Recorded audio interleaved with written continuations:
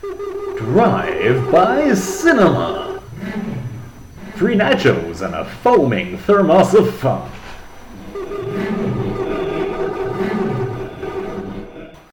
Welcome to the Drive-by Cinema recording studios, where we are about to record Series 3, Episode 41 of Drive-by Cinema, with me, Rick, and my co-host, Paul.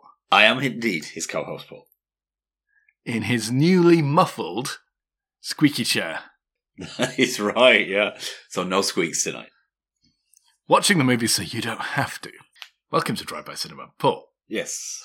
How are you doing? You missed the excitement of the weekend. On last week's episode, here's the first correction. I intimated that we might be going to a concert on the Friday night. Of course, it wasn't the Friday night. If it had been, it might have been easier. But in fact, it was on the Saturday.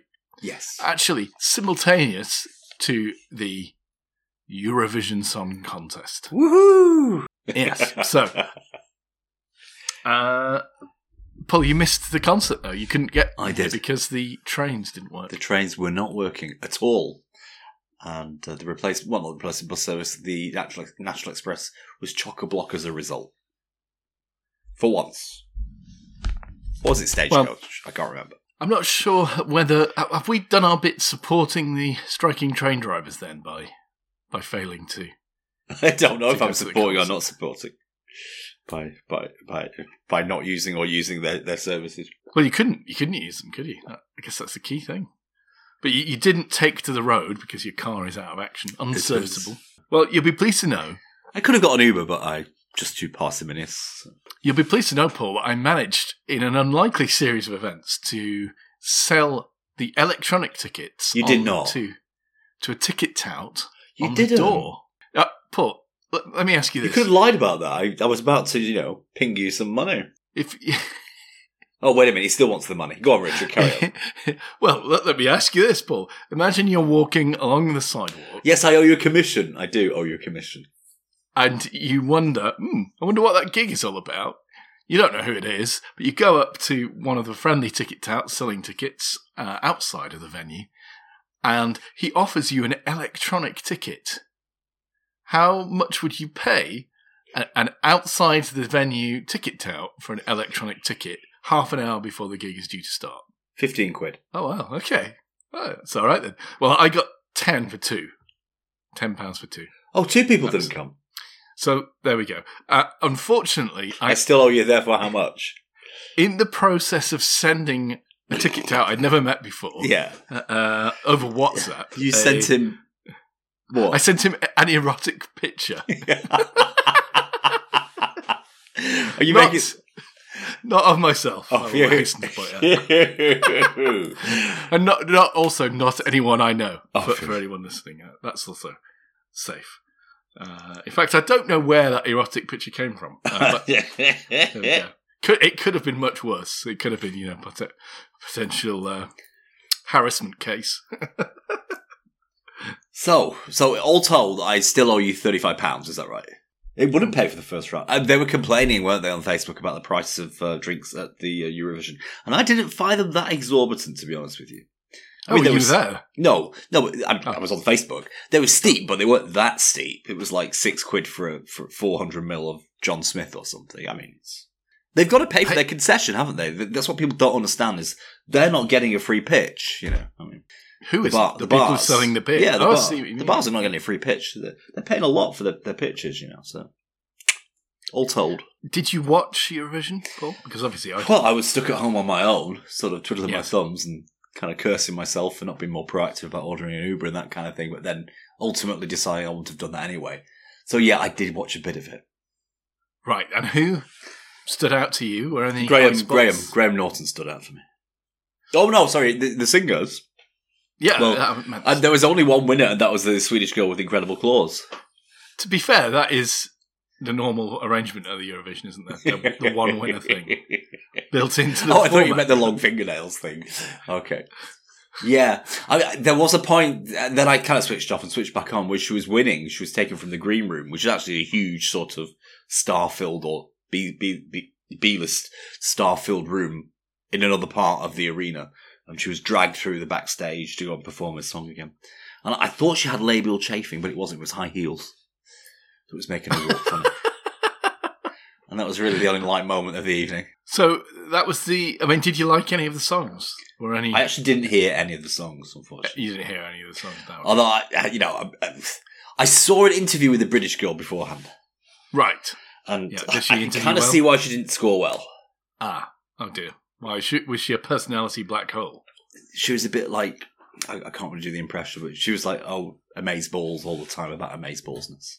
So, very live, laugh, love kind of vibe going on. She did not do very well, sadly. The UK really didn't. We didn't perform, did we? And Ukraine didn't win. People have been saying that it was a fix so that Sweden wins, so that on the anniversary of ABBA winning next year. I mean, I'm not sure how do you go about fixing the Eurovision Song Contest? Or do you think it would actually be trivially easy? Neighbouring countries often vote for each other, don't they?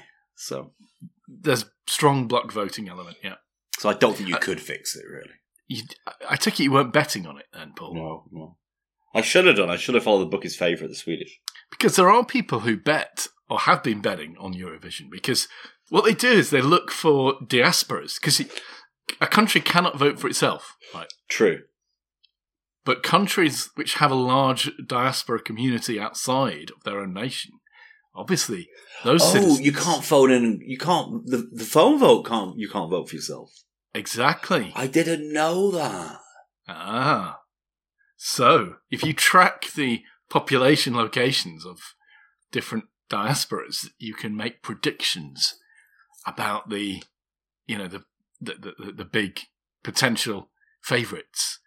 And if you combine that with an understanding of the kind of music that does well in the Eurovision, yes, you can make accurate enough predictions that people have made a living of gambling on Eurovision.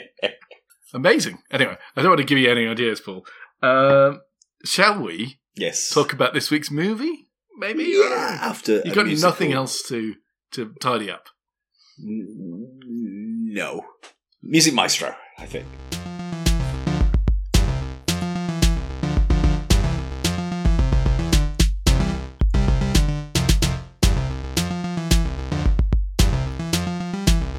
Take it away, Paul.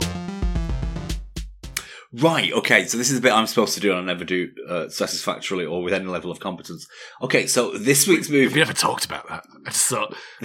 Well, it's an admission on my part. I mean, it's growth, Rich. You see it, growth, in my personality. Personal development, yeah. Yeah, okay, so this week's movie is called Triangle of Sadness. Triangle of Sadness. And what is the Triangle of Sadness? Oh, he wants more. Okay, so, well, I guess it's talking about a love triangle. But it's a love triangle with only two edges. I mean, the third part is not fully reciprocated. Okay, so here's a question, Paul. Have you watched this film? Yeah. It's a question. Because in the first, 30 seconds, I think they explain what the Triangle of Sadness is. Sorry. Yeah, I have, yeah. What tonal shifts there are in this movie, okay. It started off as Sacha Baron Cohen, didn't it, really? It did start really, very Bruno, yeah. Very Bruno-esque sort of pret-a-porter kind of, the harsh glare of the model catwalk scene kind of thing. Where the Triangle of Sadness is indeed, he was asked to, he's a budding, is it Alex? Yeah? He's a budding model, isn't he? No. He's called Carl. I'm sorry. Let's just get names wrong to start off with. Okay, he's called Carl, and he's a budding model, up-and-coming model, British guy, and he's asked to relax his Triangle of Sadness. His Triangle of Sadness. Mm. And what is a Triangle of Sadness? A Triangle of Sadness appears to be a furrowed brow, or, some concentration between the eyebrows kind of thing. Yeah, I would call it a Triangle of Confusion, sort of. Yeah. But there's a whole sort of set piece before that, isn't there? It's very Bruno-esque, where I think it's actually the show director is coming in and sort of introducing his boys. Or is he an interviewer? I don't know. It's an interviewer. Just an interviewer, yeah. Okay. And he's saying some rather riposty kind of things about the whole scene of being a male model. But he's getting them all to do their two faces for Happy Brown's... There's a high-class high-class brands, which you have to be grumpy for. you have to be grumpy, you have to scowl. And cheap brands. We have to be inanely welcoming. Yeah. And then Which is the level? That's the level of acting that's asked of a male model, isn't it? I think that's... You've got two modes. Well, he goes for his audition. He's asked to walk with rhythm as well, isn't he? So there is. He is. They actually give him some tuition for free during his audition, don't they? Yeah. And they look through his his folio of past work. So he might need some. And the important thing is Botox. he did a promotion for some kind of perfume or aftershave, didn't he? It must be aftershave, I guess. Although perfume is perfume, isn't it? It is, yeah. People get very sniffy about Eau de toilette or perfume. People have a big thing about like what Americans called Axe and what we call Lynx. What is that thing about Lynx? I mean, people say that it smells like teenagers. I mean, I realize teenagers wear it. Yeah, and I realise that a teenage boy puts too much on. But look, the people who make those scents are just the same level of expertise as the people who make the finest, Oh yeah, the finest perfumiers. It's the same techniques, completely. So it's a familiarity. It's a lack of exclusivity there, isn't it? I mean, Brut as a perfume for a man is probably just as functional and as competent as other perfumes. But we all recognise the smell of Brut, don't we? I particularly do because it's the only perfume I've been using for the last 2 years. It's £6.99 for a gift set from Boots. Did you buy it or did you get given it as a... I gave it myself. Oh, well, that's nice. The other nice thing about this opening sequence with the male models is that guy mentions, when he's describing the brands, isn't he? The grumpy brands. And he uses Balenciaga as his go-to. Have we talked about this? Did we talk about this in the other podcast? Have you seen all the videos that they've got? The YouTube videos, which are characters in big films done Balenciaga style. Okay. I got to YouTube this and I got to send you these, don't I? Because there was like about 2 weeks ago, this was the big thing, and there was hundreds of them. Here you go. I've got one here. So, Paul, you have watched the Balenciaga Star Wars. I have indeed. YouTube video. There are many of them. Oh, dear. And there's Harry Potter. There's Star Trek. There's Dune. Although the thing about Dune is already quite arch and fashionable. It is. It's very chiseled cheekbones, isn't it? So it's a bit like a hat on a hat. Have they put a bit more colour into Dune? I don't believe. Well, maybe. Oh. I don't believe so. What do you think? What's your first reaction to the Star Wars Balenciaga? Cringe. Do you find it slightly unnerving? Yes. Disturbing, I would say. It's in the uncanny valley. So let me tell you how these. Go on. Let me tell you how those are made, and it's all done through AI mostly. Okay. So here's what they do. That makes it better, actually. Here's what they do. They go to ChatGPT and they'll say, "Give me the top 10 characters in Star Wars." Right. They'll give them a list of characters, and then they'll get ChatGPT to generate prompts for Midjourney, the art generator, for each character. Wow. In the style of a fashion house like Balenciaga. I mean, there are ones for Gucci and Versace as well, but Balenciaga's the most popular one. So they're just proving that they're no longer employable, basically. So ChatGPT generates all these prompts. They feed them into Midjourney. They get out a bunch of pictures for each prompt. They choose the ones they like the best.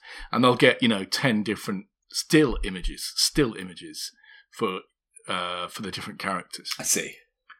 They then take those and they put them in a website which will make still images appear to move. Yes. And that's why they've got that weird effect where, they move but their hair stays behind a bit. But they do quite convincingly make them blink. Very unnatural. I didn't realise they weren't real people. And they make them talk as well. Now they also take a few minutes of dialogue from the actors and the characters.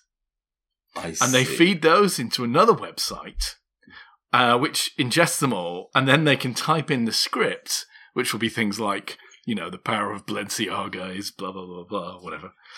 And then they'll make the characters say the words with Balenciaga in them very cleverly. And then they There's some marry them awful together. lines in there. I really need your help to help me with my my imperial fashion and stuff like this. It was all so lame, wasn't it? Yeah, but it is lame when you see one, but when you see it again and again, you know, it has that effect of becoming funnier the more times you see it. So it's not by Balenciaga. It's not by Balenciaga. Oh, okay, that makes it okay. I thought this was Balenciaga trying to be.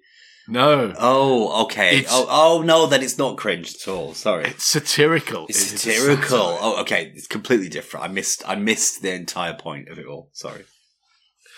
But it shows how convincing it is. Yeah, it's weird. It's creepily eerie, isn't it? It's great, and almost all done through AI. But those voices, very convincing. Some of them. Well, 3 seconds apparently is all you need.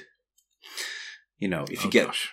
Well, the scam is coming, you know. People ring up your kid, get your kid's number, get 3 seconds of his voice, and then, Mom, can I have your credit card number? I need to get home in a rush kind of thing. And people are going to start scamming people out of money, aren't they? With their Wow. relatives and close friends' voices. The only way to be sure is not to have kids. Keeps you But safe apparently it's that already way. happened. This scam has already occurred. So. And if you do have kids, get rid of them. Hand them off on somebody. So it's very, very weird that those set of fake adverts, but kind of mirror the kind of vapid satire, or the satire of the vapid nature of this industry that I think he was going for in this first act. There are 3 parts to this movie, aren't there?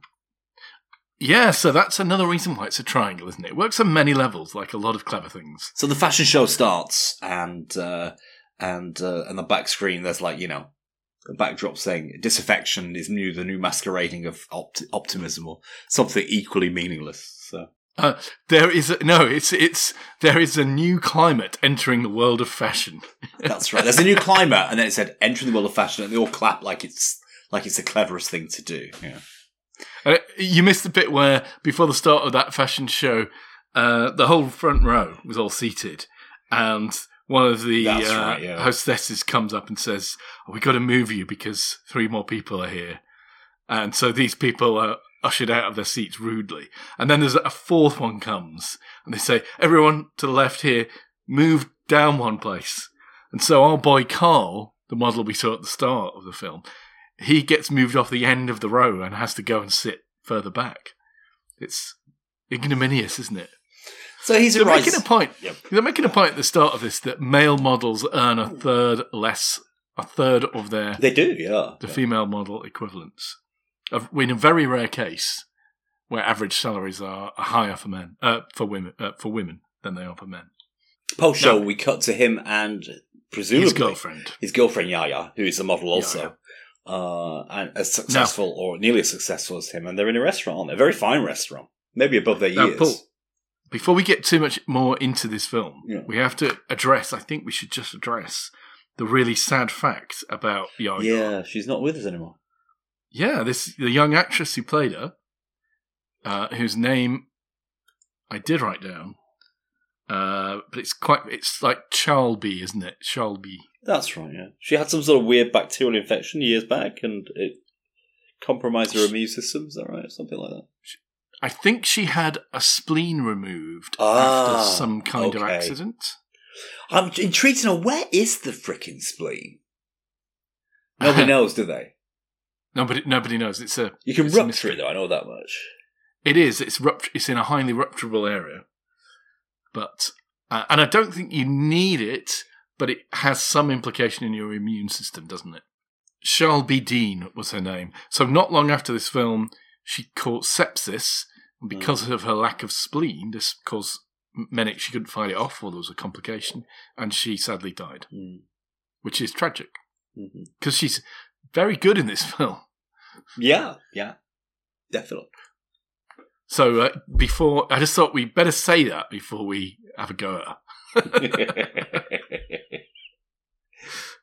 Or her character.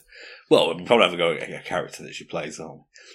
Yeah, so things are not going well at the restaurant. It's a gorgeous restaurant. It's a beautiful meal. They should be enjoying life. But they're not, are they? It's an upscale and rather fusty restaurant, if you ask me. Yeah, a bit beyond their years, I think. And when it comes to the bill gets placed on the table, And Carl, after a while, moves to pick it up. Yeah. And she barely looks up from her compact mirror thing, a makeup mirror, and says, "Thank you," or whatever. I think this was some of his best acting, I think, in the movie, where he's trying to broach the subject, but he's doing that very sort of, I don't know, it's a particularly British man mannerism, where he's being really aggressive, isn't he? But in a very sort of subdued way. Well, his point was that she had offered to pay, I think, the previous night. Yeah. But now she acts like, it was obvious that he should be paying or something, or that she'd never said that. And also implies that she was going to pay him back later anyway.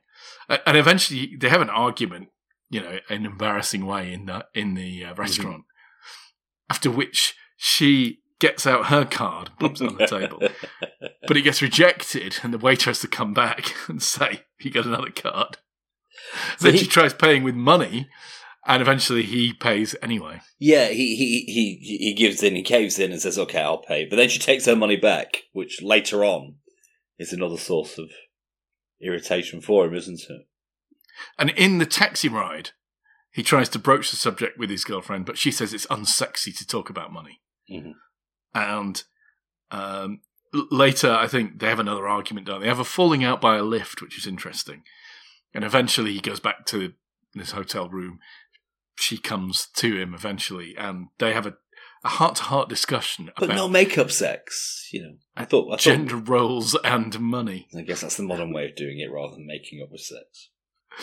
It's much more intimate to talk about money than to have sex. No, it is, particularly for British people. It'd be excruciating, wouldn't it? So, he was making some good points, though. He was saying, first of all, as we've discussed, they're both in the modelling industry. Mm-hmm. I think they're influencers. She's obviously a model as well. I suppose an influencer is a kind of model. But so she's earning more money. They make that point. But they try to make out like it's not a big deal.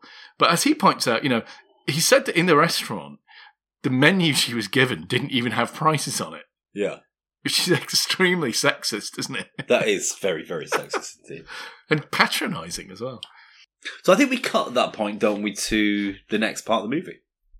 Although we did miss a little bit because the taxi driver gives him, advice. When she leaves the taxi, he gives some unsolicited advice, doesn't he? Because he's a Parisian taxi driver or something. I think they were in Paris, is that right? I think you're right, yeah. This whole movie actually takes place in a kind of netherworld, which is not... you can't quite tell where it is. It could be London, it could be Paris, but they're all speaking French, aren't they? So. Well, the rich, the very rich, although they're not very rich people, but I guess they're in that kind of circle where they might be invited. Apparently, they all know where they're all going to be around the globe over the 12 months. There are places that the rich go to for each month, basically. Yeah, yeah. Cows. And if you're that rich, nation states don't mean anything. They don't mean anything. So Cowes is a location, Cannes is a location, the Hamptons, and the coast of America is a location for various different months. So they all kind of flock down there to be amongst themselves. So I've got to stop you there. Paul. One of those things you mentioned isn't a location so much as an animal. I think you mentioned cows. Cows Week, yeah. As I say, more of a mammal than a place. But isn't it a boating thing that happens on the south coast of England? What do I know? I don't know. Am I wearing espadrilles? I'm awaiting correction. So you can imagine it might be quite a cosseted and closeted world that they constantly bump into each other. The 10,000 super rich of the world. But anyway, the taxi driver's advice, which is quite important, I wrote it down, is she says, "You've got to fight for her. Fight for her or you will become a slave." And it's an important part of the movie, isn't it? It is, yeah. It is a very important part of the movie. I also like the bit where he was struggling with the multiple bedside switches in the hotel room. Oh, that happens to me all the time. And none of them switch on the standard lamp. The stand lamp, yeah. And then he went inside. Then he did the right thing. He went to the base for the clickable thing. Wasn't there. Then he went inside. And I think he tried to take out the bulb and bird himself. I'm not sure. But yeah, there wasn't even those annoying old-fashioned switches on the inside near to the nest. I don't know what you call it. What do you call the thing you put the bulb in? The socket? Okay. Kinda, yeah. The fitting, yeah. There is a word for it, I think. Now, have we mentioned that his girlfriend's name is Yaya? Yeah, we have, yeah. She says some interesting things because when she's making up with him, she says that she recognises that she can be so manipulative. Yeah. Which is also quite a manipulative thing to say of yourself, isn't it? It was very, very manipulative to lay those cards out on the table and disable the nuclear arms race there, wasn't it? But they make it clear that they then imply that the relationship they're in is more like best friends who fuck. Mm-hmm. And they do it partly as well as sort of a public couple thing because it improves their... Instagrammability, yeah. Exactly. That's the word I was about to use. Or the snappability. Something like that. So they're doing it partly as a business thing. Although, obviously, I think Carl must love Yaya because she's pretty cool, isn't she? Yeah. But she says, as a model, the only way out of this life for me is to become a trophy wife. That's still true. I guess it is. Well, especially if she hasn't, equipped herself with alternative career skills. What those are in this day and age, I don't know. Apparently, according to Suella Braverman, fruit picking or lorry driving. She said we should train up indigenous population or something. I don't know what word she used, but something offensive like that.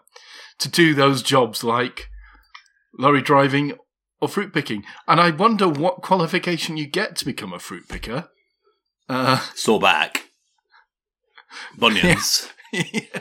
Let's see your bunions. Let's see if you qualify for this.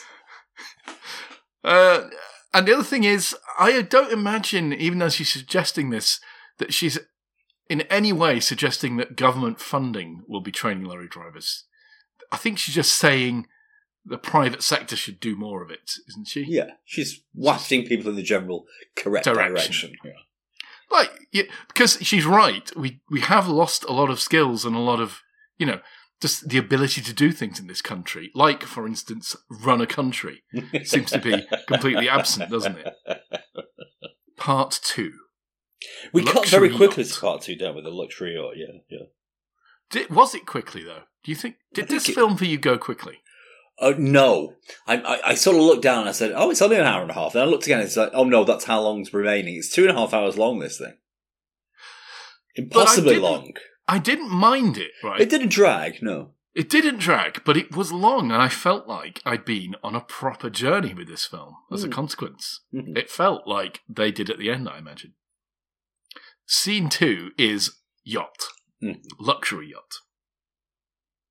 And it actually opens with an expression of the privilege that we're in the presence of, because a yellow Pelican case is being carried by Chopper.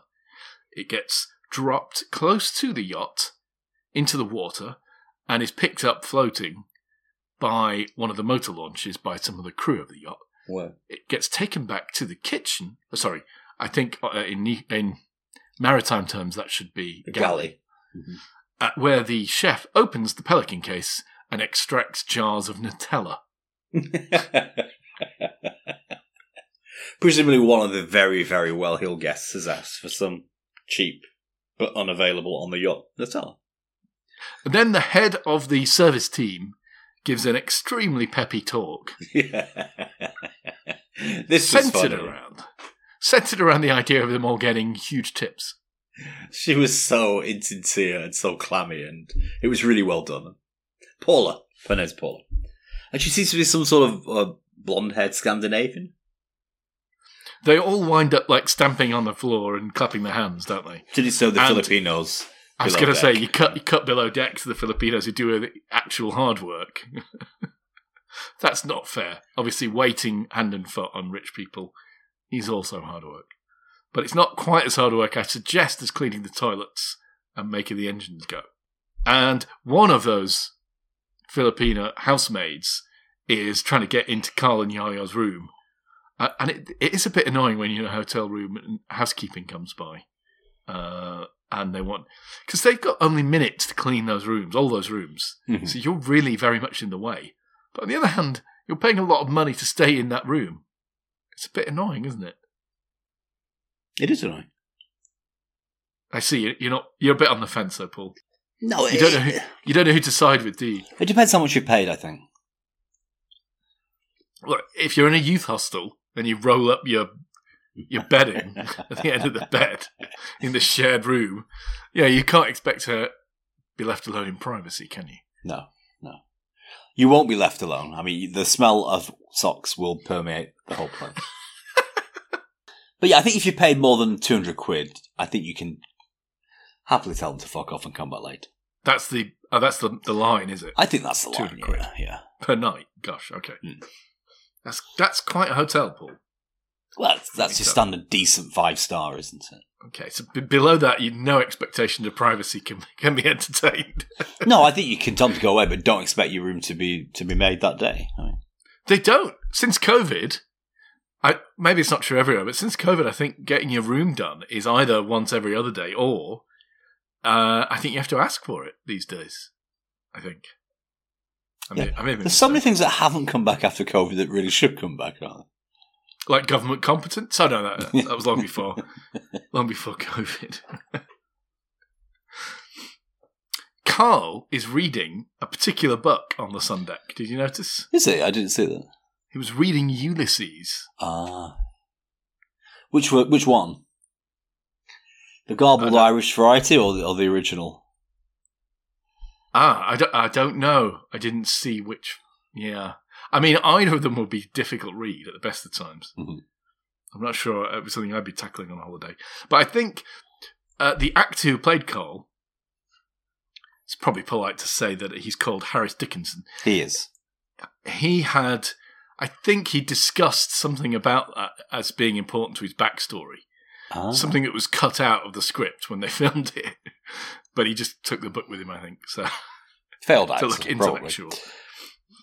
Anyway, so they're on the deck, looking like they're absorbing the most gorgeous sunrise. And we get the first sort of fracas between them because, the boat is being scrubbed up spotless, isn't it? All kinds of activities going on. It's like a beehive in there. But some hirsute and hairy-chested Greek guy turns up to do something mechanical with the sails, not with the sails as it later transpires. It's a powerboat, isn't it? And he strips off the top, his top off, strips off his shirt, and his coveralls, and does his manly thing, and says a cheeky hello to Yaya, and of course this sets Carl off again, doesn't it? Oh, he's mega jelly, isn't he? As it were. He's a bit unreasonable, I would say. He does take it quite personally, yeah. But then again, Yaya is, without question, an attractive woman. So what can you do? Difficult. He goes up to complain about this to Paula, the head steward, and says, "I'm sorry, but one of your members of staff is on deck without a shirt on." And she says, "I'll do everything I can to stop that right away." He says, "Oh, by the way, can I buy an engagement ring?" And she shows him an engagement ring, asks her the price, and she says, "Oh, that one is 28,000 euros." She's so squeamish. I think she does this really well, the actress. It's like she's so uncomfortably servile but predatory at the same time, isn't she? It's brilliant. Yeah. I mean, I was trying to figure out what kind of yacht, what kind of cruise they're on. Because it's not like a millionaire's yacht they're on. It's slightly bigger than that, maybe. It's a very exclusive cruise, isn't it, really? Is the level that we're at. Yeah, for 24 people kind of thing. Because we learn later that Yaya and Carl are on here because of their influencer status. They've been given this trip for free. Yeah. So they're really the interlopers, aren't they?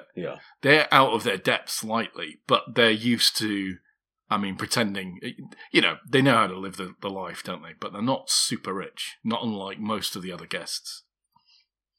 So, bit awkward for poor Carl there, yeah. We also know that the captain isn't coming out of his cabin. It's obvious he's rolling drunk in there, and Paula doesn't do what she does. She just can't get him out of there at all. At dinner, and of course, it's an old-fashioned cruise thing, isn't it? But dinner times, you usually get put on a table with other cruise people who you're not necessarily in your party, but they're on your table. So Carl and Yaya, well, he's taking pictures of Yaya eating pasta. That's right. for their Instagram. But she never actually eats it, of course, because she's gluten intolerant. Lactose intolerant, I think she says. Is pasta made of milk? I don't know if it is. I think She it says is. gluten. I'm sure she says gluten intolerant. Are you sure? I'm pretty sure. I made a mental note that it was lactose intolerant. Anyway, Maybe. I guess somebody can correct us or correct me, as the case may be. Yeah. So this comment is made by, I assume, is the French wife of a Russian oligarch. So so they're speaking to this this Russian fertilizer magnate. He says he makes his money in shit. But his wife is French, or his girlfriend is French, maybe. So he's got his wife. Is that his girlfriend or his daughter even with him? It's not clear. There's a woman and a younger woman both with him. Yeah, I think it's his girlfriend and his daughter. But I don't think his girlfriend is the daughter's mother. Right. Oh, right. Okay. Plausible. Yeah. I don't know how you got that complicated family tree arrangement out, but there we go. Now, we also know at dinner that there is a lady there who's had a stroke, a German lady, and as a consequence, sadly, she can only say in den Wolken. In the clouds. In the clouds, There's a lonely European businessman who's just sold his company. He's an app developer. He's an app developer company for billions, and he's eager to have some female company because he's been stood up by his escort. And Carl and the Russian ship millionaire, watch as he tries to get their girlfriends or wives or whatever they are to take a picture with him, which they do ultimately. And as a consequence, he offers to buy them both Rolexes from the shop. Also, we see that Carl has successfully got that engineer guy fired. And he's watching, isn't he, over the side of the ship as he gets taken off.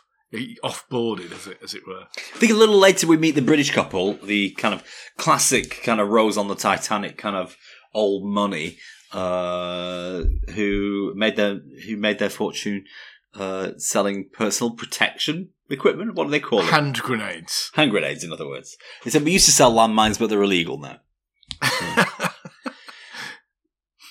Now, so all of these characters are obviously very rich. Yeah. Apart from Yaya and Carl, who are just moderately rich, I suppose. But the director of the film and the writer of this film, whose name is Ruben Östlund, I think he's said of the way he's done this that he didn't want to depict the rich people as truly odious, cartoon caricatures. Oh, well, that's a surprise. I mean, they come off fairly awful, don't they? I mean, they do come off fairly awful. They come across like greedy pigs rolling in shit, quite literally and quite visually at one point in the movie.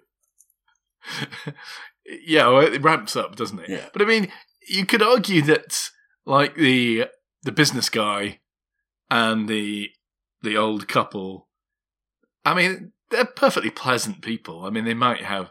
I mean, the older couple obviously have been selling weapons as a living, but they seem quite nice, don't they? Sure, on a personal level, yeah. Yeah. I think that's the point. Is they're not pantomime villains. That's all I want to say. And indeed, they're all kind of getting along, aren't they? Yeah. Even though the Russian guy's a bit of yeah, they're painted humanly. I mean, they're flawed, but human Yeah. characters, aren't they? Yeah. Yeah, exactly. They are getting along really well. I mean, it would be nice, I think, to mix somewhat uncomfortably with rich people who've got money to splash and champagne to pour, I mean. Now, we do get Carl and Yaya having make-up sex on the boat here, don't we? They do, yes. Yeah. He pretends he's the pool engineer and that her husband's away and he's come to and she's mend giggling the with the pipes. poor movie-esqueness of it all, isn't she? So, she loves it, really. So, but the setup here, of course, is that we've got these rich people who are kind of think of themselves as nice. Everyone's the hero in their own story. And we've got the crew staff who, as you say, are fawningly obsequious and desperate for an enormous tip that will change their lives. No, cue poor Abigail at the poolside. Not Abigail. Abigail is the Filipino. sorry. But there is one of the serving waitresses. Called something similar, but I forgot what. Oh, yeah, she is. Yeah, you're right. It begins with A, doesn't it? It does, yeah. But like the captain, nobody knows her full name or remembers it properly. But the rich Russian wife, girlfriend... This is brilliant. She's saying, oh, we're all equal. At one point. There's an awkward pause as this girl is tipping champagne into a glass while she lounges in the pool. And then she says, is there anything you wish for? And then she basically commands her to get in the pool. And the poor waitress is like, I don't think I can do that. It's so comfortable because what she's saying is, the reason that you're not enjoying yourself is not because you're poorer than me. It's because the qualities that made me rich are the qualities that allow me to enjoy life and seize the moment. I'm going to teach you how to do that and you must obey me. And it's just, It's I command you to be free kind of thing, isn't it? I command you to be free, you must do it now. And you get that amazing tension where she's just ordering this girl to obey her and, and the poor girl daren't say no. This film is very clever, isn't it? So we get the poor girl in the hot tub instead of jumping into the sea. But in the meantime, the Russian oligarch's wife has upped the scale and is now demanding that the whole crew jump in the ocean and enjoy the moment. So you get this scene where the chef, who is very busy preparing an elaborate, 5-star meal for the captain's dinner tonight, which is like octopus and stuff. Which should have been Thursday, but it is Thursday because the captain refused to come out any other day, and Thursday is going to be a night of the storm. Sorry, Rich, I interrupt. No, you're quite right. The tension is building. But the chef tells all the kitchen staff to down tools. They have to all go to the water side. And he mentions in passing that this food is just going to go rotten. So, the first officer is getting Woody Harrelson, who is the captain, out of his cabin. And he is clearly drunk and not dressed, but he insists that he's going to get dressed formally for dinner. We then cut to bad weather at dinner time with things already falling off the tables, wine glasses and stuff. The delicate starting clinks and the sound of the wind is really nicely built up, There's a symphony of catastrophe waiting to build here, isn't there? Now, your favourite Paula, she sets off the electric automatic piano from her smartphone, which just starts tinkling along, playing music. Amazing. Really cool. And the captain has indeed got dressed in his whites, and they start welcoming the guests to dinner, including the lady with dementia, who, just like you, Paul, thought that the ship had sails for a while, and that they were dirty and needed cleaning. Oh, no, it wasn't her, was it? Because she wasn't able to speak, was she? No, that's a different lady. There's the German lady with a stroke in a wheelchair, and there's a lady who can walk around, but clearly doesn't have all her marbles because she just thinks she's on a sailboat. Okay. Because the brochure had sails, I think. So now we get some exquisite shots of really quite atrocious cordon bleu and haute cuisine, don't we? There's a lot of very elaborate lifting of conches to reveal ultimately not very appetizing food. Oysters and black Russian caviar, which they're devouring with awful noises. And then there's this weird confiture of translucent jelly that's just quivering in the coming storm. And he really lingers on that shot. Some of it's really beautifully done. And I love how a lot of the waitresses are saying, oh, if you're feeling seasick, you should eat something because it's worse on an empty stomach. But that jelly is just quivering in such a vulgar and delicate way, like the rich, just waiting to be smashed. Another clonch. Sea urchin with an emulsion of seaweed. Now the captain says, can I have a burger and chips, please? Yes, burger and fries. Yeah. He says, I'm not one for fine dining. The man's got a bit of Yorkshire in him. Anyway, so no surprises. They all get food poisoning, don't they? Now, so there were lots of points during this movie where I really wasn't sure where we were or where we were going. Right. I couldn't figure it out. I hadn't looked up anything about this film before we started watching it. I just went in completely cold, like a bath of water being thrown over me.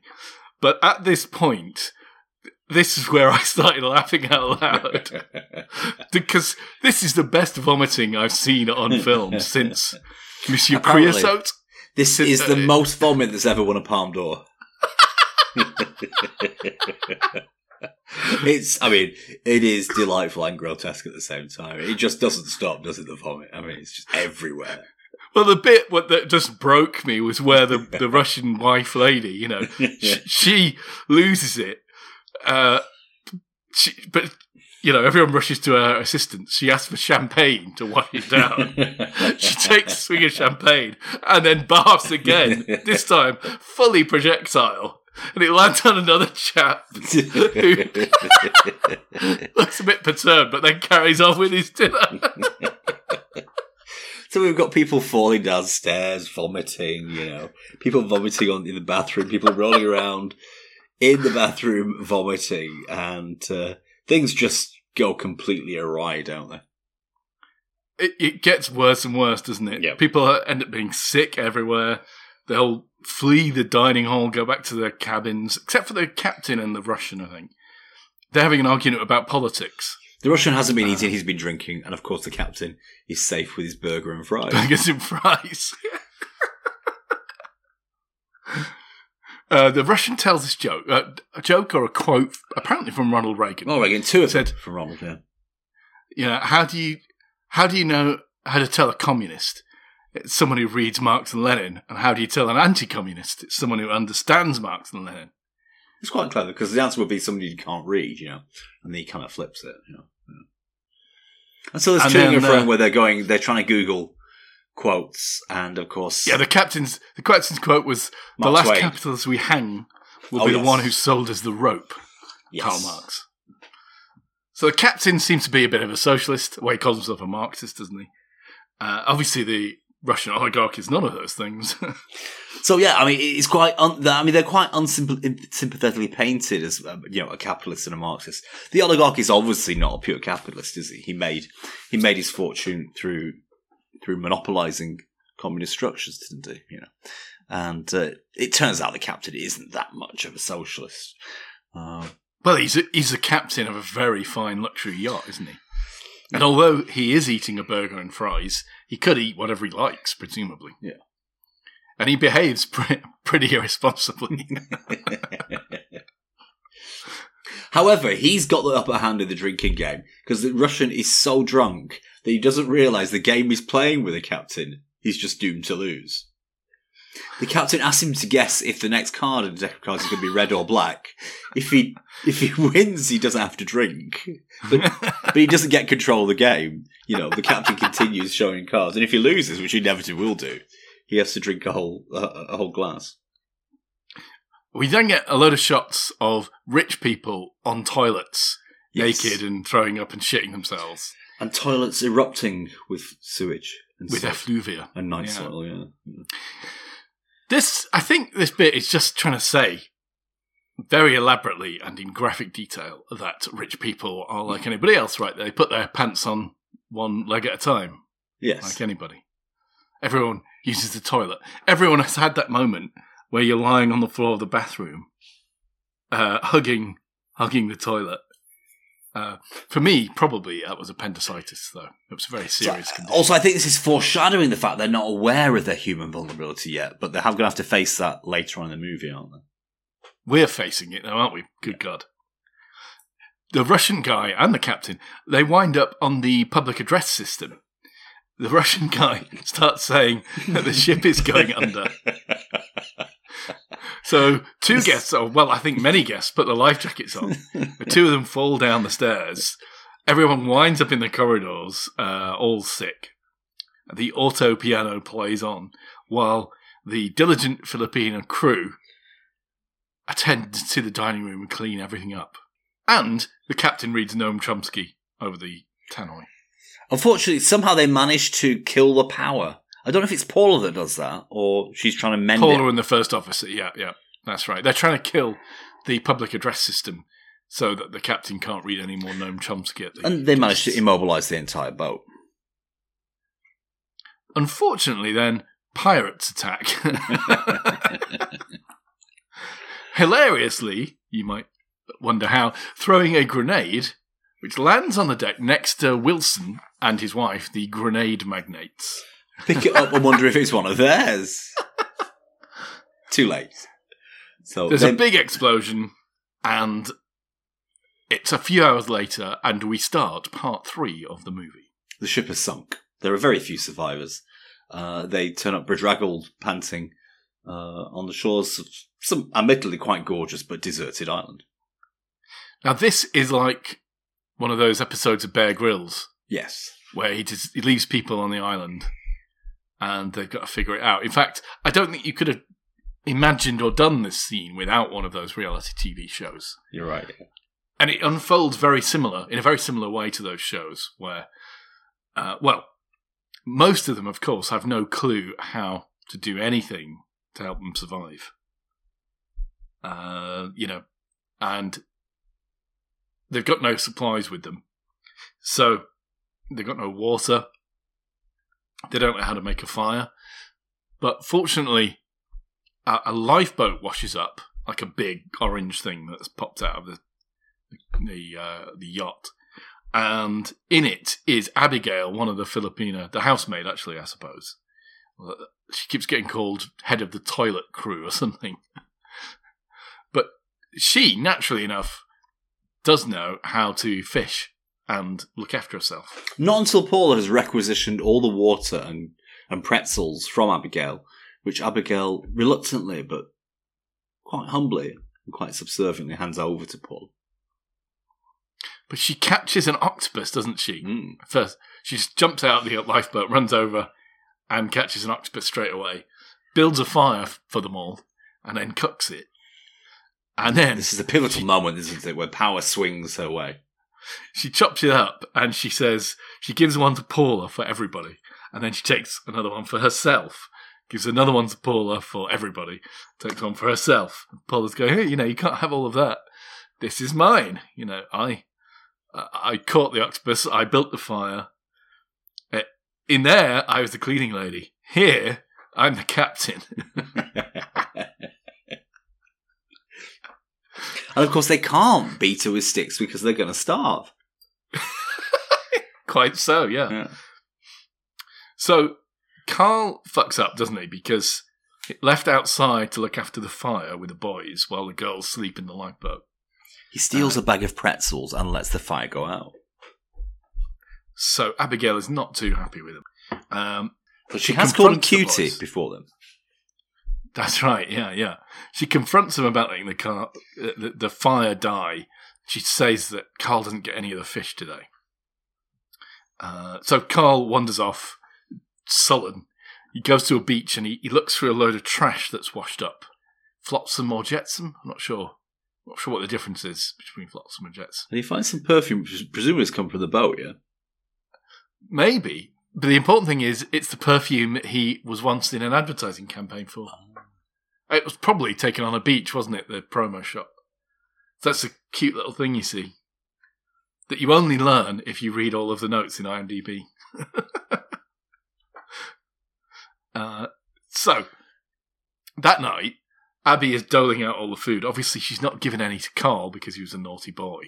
But then at the end of the meal, she's still got some of her own fish left. And she says, right, Carl didn't eat anything today, so he can stay with her in the lifeboat. Now, Yo-Yo's furious. As you would be. But she tells him, she sort of swallows her own ego and tells him to stroke Abigail's ego. Because, they can... And he's actually got pretzels that Abigail has given to him, which he can give to Yo-Yo sort of as a bribe, really. So he's kind of prostituting himself, isn't he? And she says, no kissing, no massages. I mean, it's obvious that Carl is more than ready to do what's required for his king and country, and provide... Who wouldn't be? Service and pleasures to his... I'd be right in there, yeah. To this middle-aged lady, yeah.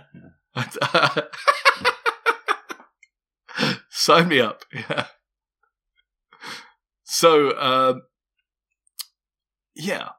the guys go out to hunt an animal. So this is There's a braying animal that's been disturbing them in the night. They assume it's some sort of monstrous predator, but it turns out to be a donkey, doesn't it?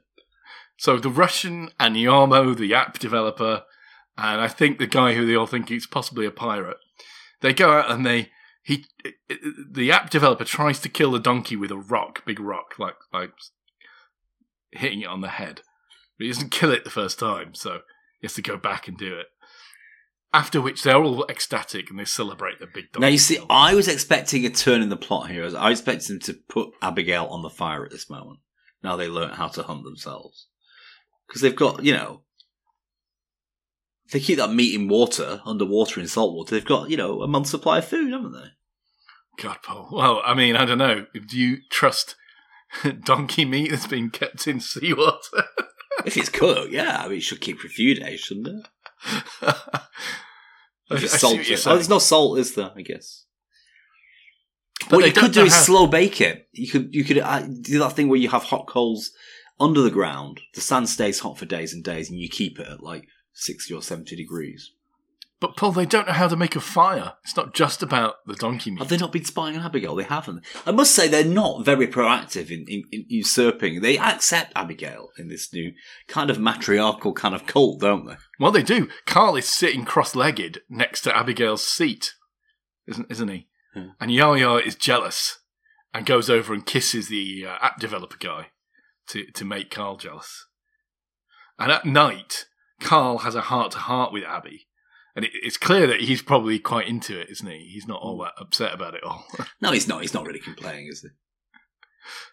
And in the morning, Yaya goes to the lifeboat. She says to Abby that she's going to climb over the mountains to see where they are. The other side, yeah. And she needs the backpack. But Abby says, I'll go with you. And she's like telling Carl that she needs sort of alone time with Yaya.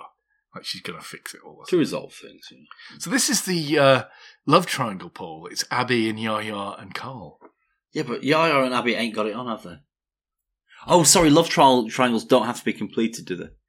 It can just be one. No, they don't have to. In fact, they usually are. No, thank you. Well, why are they called triangles? They're like a musical triangle with like an unjoined with a gap, yeah. Right. The story here is that, and this is the big reveal, really, isn't it? The climax of the movie, if you will. They climb and climb. Abby and Yaya, they climb, they go over the mountain, they wind up on another little secluded beach, but... There's a plastic chair there, weirdly, isn't there? It's a plastic chair, and in fact, there's an elevator in the cliffside that goes up to a luxury resort that they have been a few miles away from all this time. Who would have thought? And Yaya is about to, rush to the elevator and go and get help. But Abby says, hang on a minute, let's just enjoy this moment. It's obvious, isn't it? You can see Abby's thinking here that this moment is the moment where she stops being captain and starts being the cleaning lady again. Yeah. Yaya, unbeknownst that there's a crazy lady with a rock about to smash her brains in behind her, says, maybe she feels that. She says, hey, come on, let's go down to the resort, or up to the resort. I'm not sure which way it is. I guess they're down at the beach, aren't they? And, afterwards you can become my assistant. Easy words to say, without a contract, isn't it? But the film ends, doesn't it? We don't know whether Abby actually brains her with a rock. Although I've heard it said that she definitely does. Yeah, I mean, we end with Carl rushing through the thorns of the overgrowth. Yeah, what did that mean? Where was he going and why? To find them, I think. But he's cutting his arms to smithereens, so. But we don't get any resolution. We don't know what exactly is happening. But a good ending, nonetheless. Yeah, well, as I say, it felt like I'd been really through it in this film. Yeah. It's a film, Paul, obviously, about class, but not ordinary kind of class. Look, apparently, according, again, to IMDb's trivia points, Peter Bradshaw, who's the Guardian's film reviewer, gave this a kind of scathing... He's not the only one. New Yorker did, and the National Review did also. Apparently, he compared this to a story by J.M. Barrie from 1902, a play, actually, called The Admirable Crichton. Wow. Which presumably has some kind of shipwreck, upper-class shipwreck story thing going on. But I think that misses the point, because class is not the same as it was in 1902. No. even though Yaya and Carl are not super wealthy and they're not born into class, they're still, they're in an echelon. Yeah, they're mostly accepted. Yeah. Yeah. And they can mingle. They can mingle successfully, yeah. Clearly, Abigail and the Philippine crew, and Paula and her crew. I mean, there's a caste system even within the crew, isn't there? And all of those people are treating the guests at a different level. So it's addressing globalization in its own way, isn't it? Yeah. And again, it's not painting the rich people as caricaturishly bad or evil. It got some criticism the way that Abigail so quickly became the tyrant. How quickly she assumed the mantle of oppression, and as the owner of the means of production, and how, given her experience, as the underdog in society, how she so quickly forgot that and didn't rule with compassion. And it gets criticism for that in that it's called misanthropic, this movie, in that nobody is painted in a good light. I mean, I saw it differently because Abigail has to keep strong and healthy. If they were in a survival situation, right, she's going to have to do all the fishing and build all the fires. Yeah. She has to have half the octopus, no question. And she cooks it anyway. If the others are sitting around on their ass and playing backgammon, which is what some of them were doing. True, but I think the idea is the intention of the filmmaker was to say, look, actually, she's just the same as the rich people before. You're pointing out that it's not for those reasons, mechanistically. But the point is there isn't symmetry. The point is the criticism I think that comes from, more serious newspapers is that the political polemic behind it is just a little bit half-baked. It's a neither nor situation. But I don't think it's meant to be serious. I think it's meant to generally be a funny black comedy, It is. And it is funny. It is funny. I have to admit. Yeah, as I say, I was in gales of laughter. Because it's just so disgusting, isn't it? It's when the Russian's wife is in the toilet, in that kind of bodice, but versatile too, because we get that kind of. It's a slow roast rather than a spit roast of satire at the beginning about the fashion industry, the Bruno-esque. That's a more gentle but quite sharp approach to skewing people, and then of course the middle is just it's grotesque humour, isn't it, of the strongest nature. Yeah, and then the third act really becomes taut and serious, doesn't it? So I think it works as a movie. It does move in a direction that takes you to a serious point at the end, doesn't it? I must say, at most points in the movie, I did have no idea what direction it was going in. But it does end up there, doesn't it? I think that makes it intriguing and quite. It was surprising, yeah. It was very surprising. I mean, a couple of things were telegraphed. Obviously, the bit where they go, "This food's going to be ruined. It's going to be stormy," This food's going to be ruined if we go on the slide, kind of thing. Yeah. So I don't think that the strong criticism that's received in some quarters, I don't think it squares entirely. Although it won the Palme d'Or, didn't it?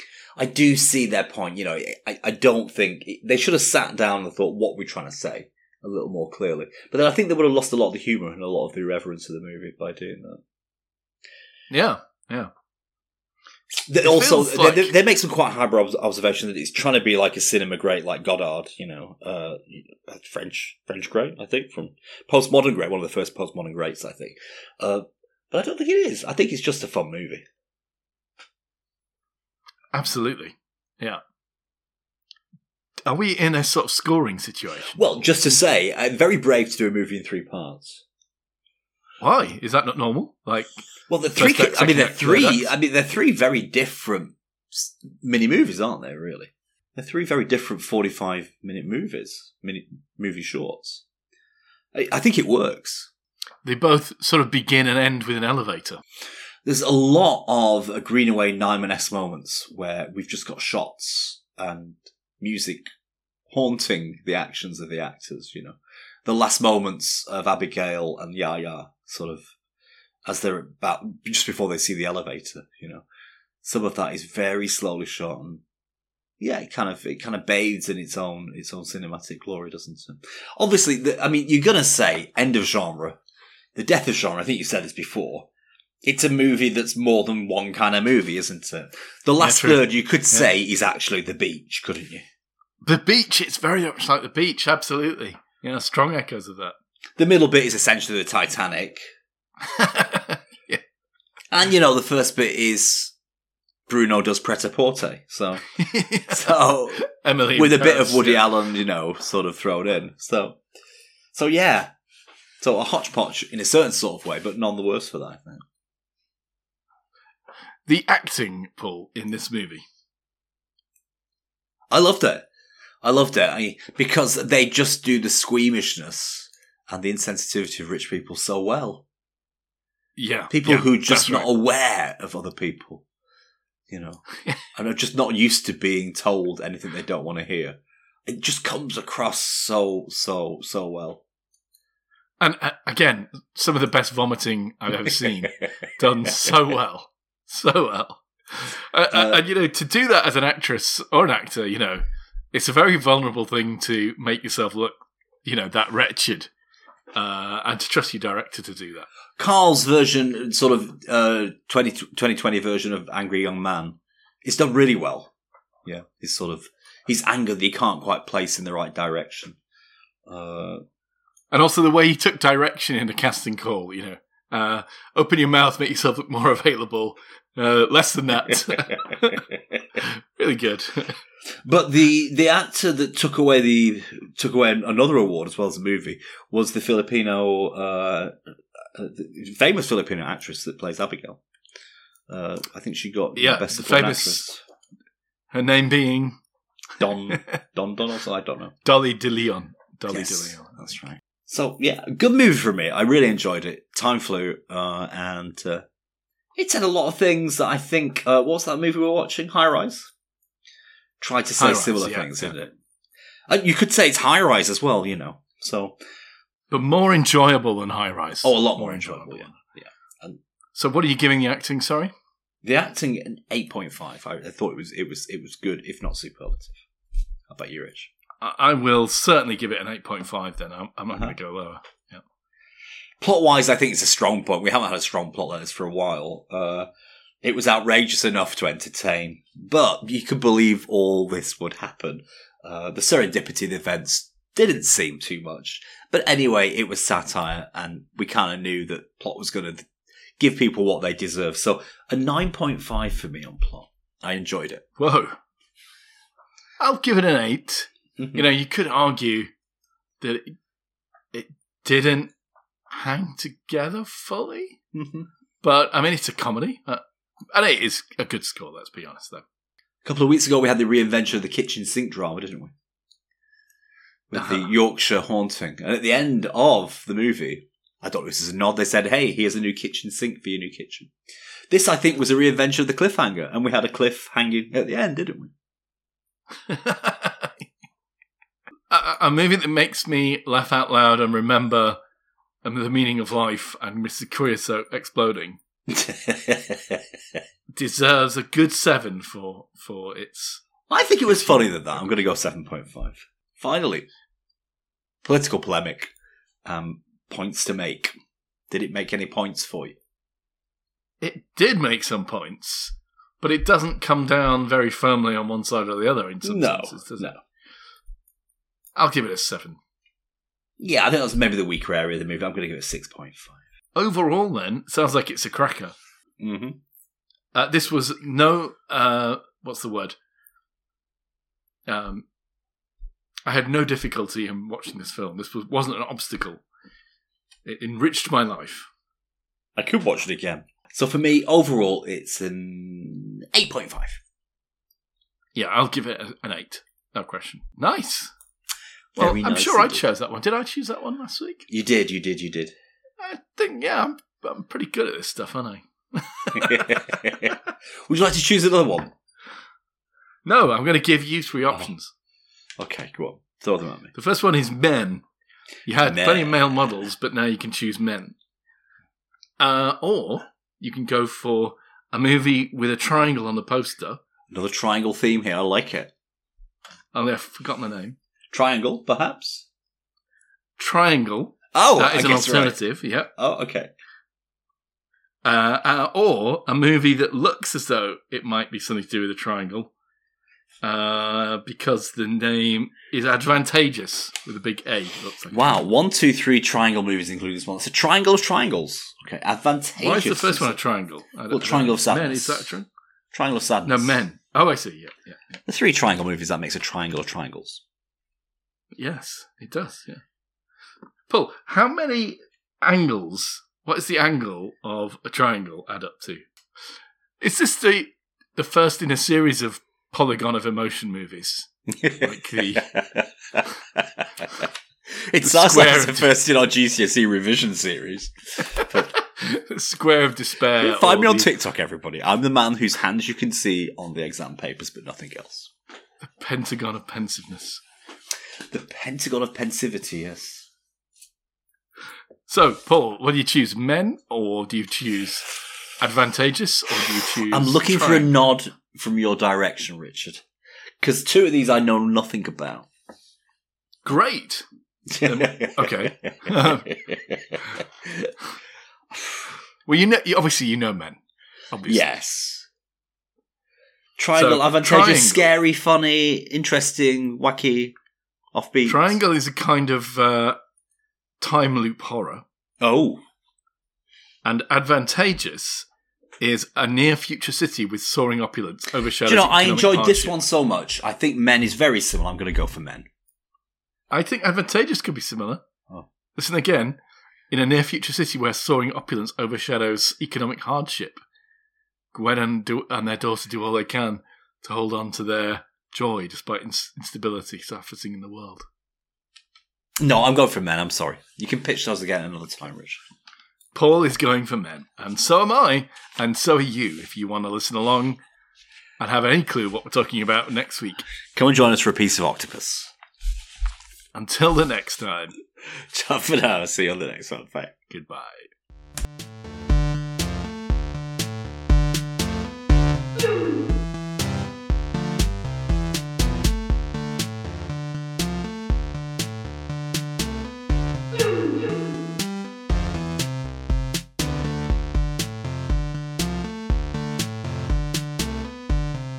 You